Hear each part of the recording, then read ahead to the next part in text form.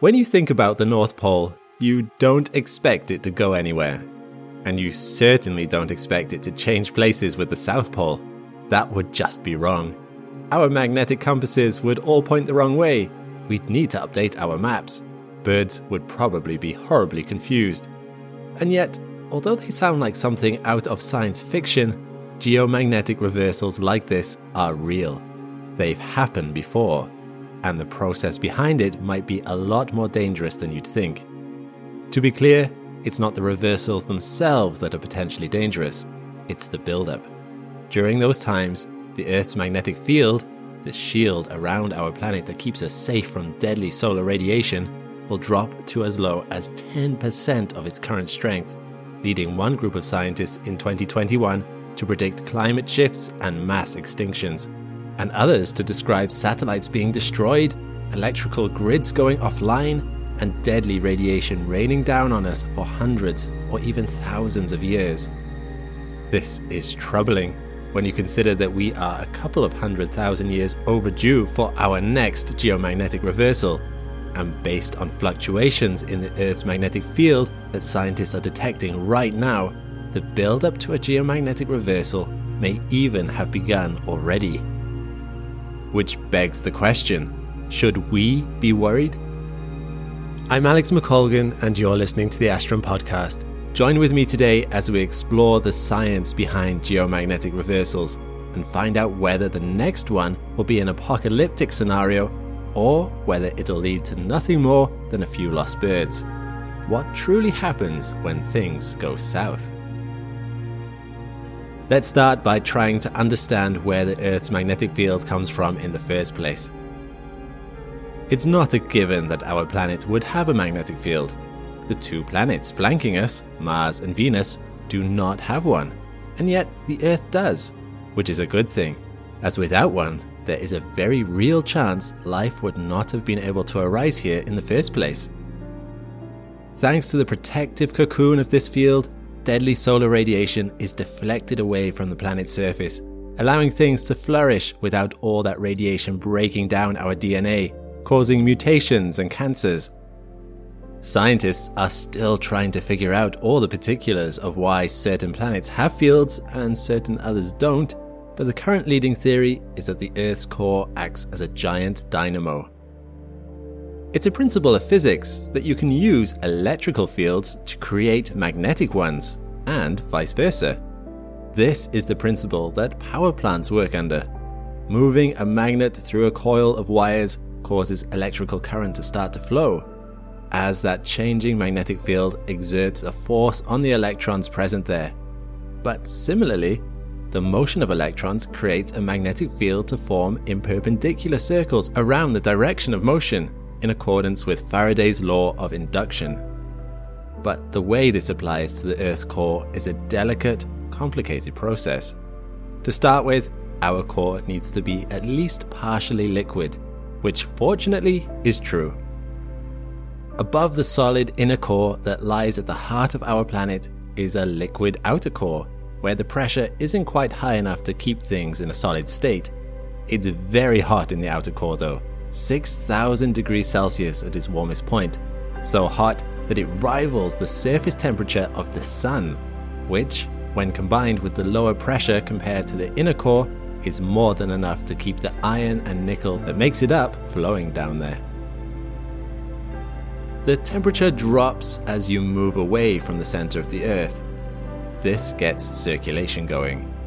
Hot, conductive material from the warmer, deeper regions of the outer core rises, then cools, then falls again, creating loops and currents of flowing material. Our electrical field starts to be generated.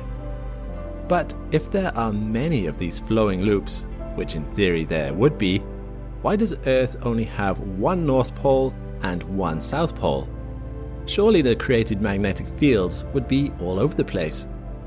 Well, there is thought to be an extra force at play that takes all these fields and unifies them, pointing them in the same direction.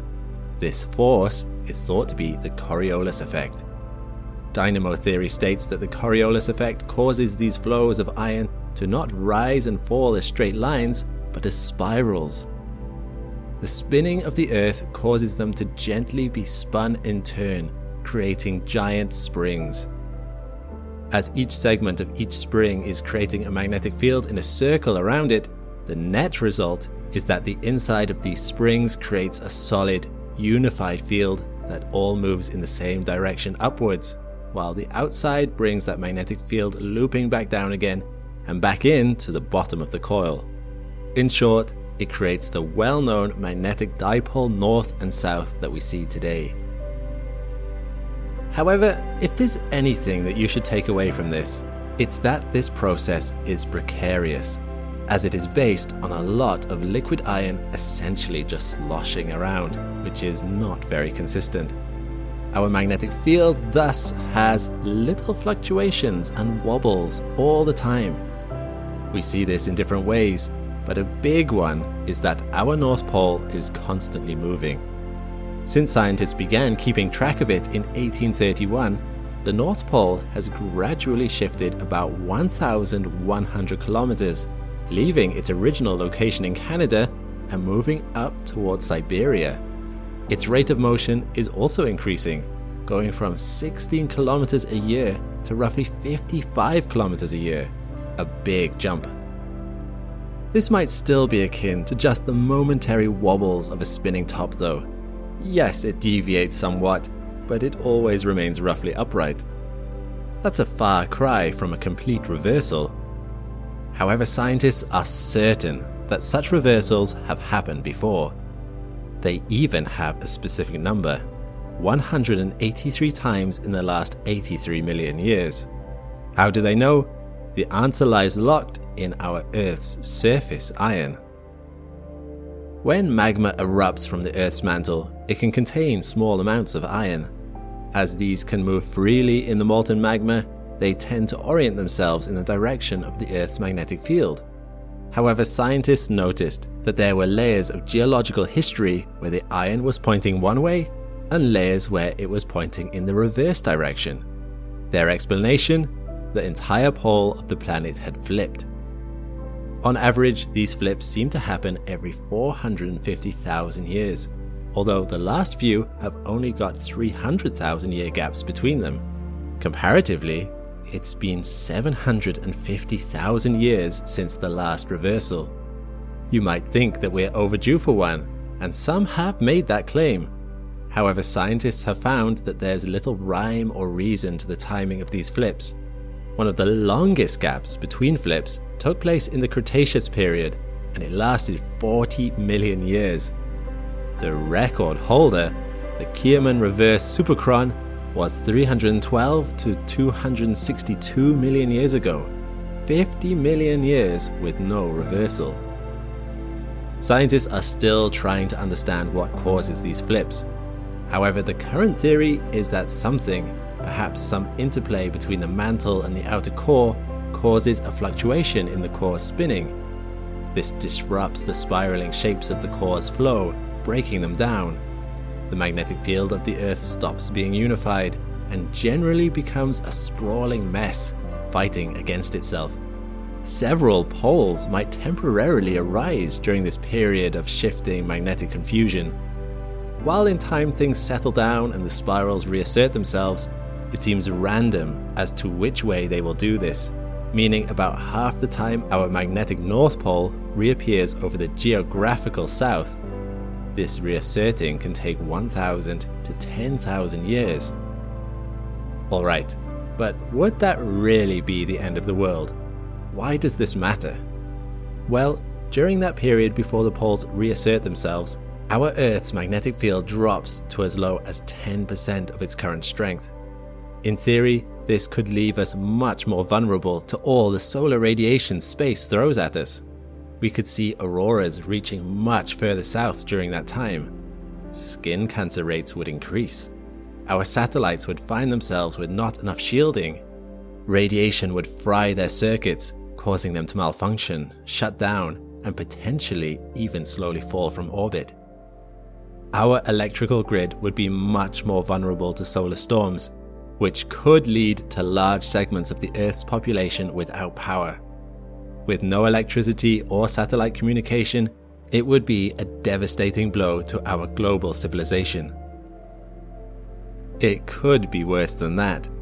A research team from the University of New South Wales in Sydney even linked one of the most recent weakenings of the magnetic field, the Lachamps event, a temporary 800-year wobble rather than a full flip, to megafaunal mass extinctions in Australia, including the deaths of Diprotodon, giant Australian wombats, and Procoptodon goliath, giant kangaroos. Temporary wobbles like this are known as geomagnetic excursions rather than full reversals, and they happen over much shorter time frames.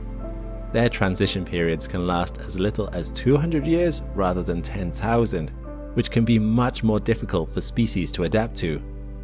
In their 2021 study, they argued that there was a spike in atmospheric radiocarbon levels caused by the collapse of the Earth's magnetic field, indicating climate shifts that could have led to these extinctions. The timing lines up uncomfortably. But how real are these risks? Honestly, it's a mixed bag. A point in our favor is that other than this recent study, there is no indication that magnetic field reversals have ever coincided with mass extinction events. It seems like many reversals have come and gone without affecting animal or plant life at all. And even in this study, such mass extinctions seem to have been limited in scope.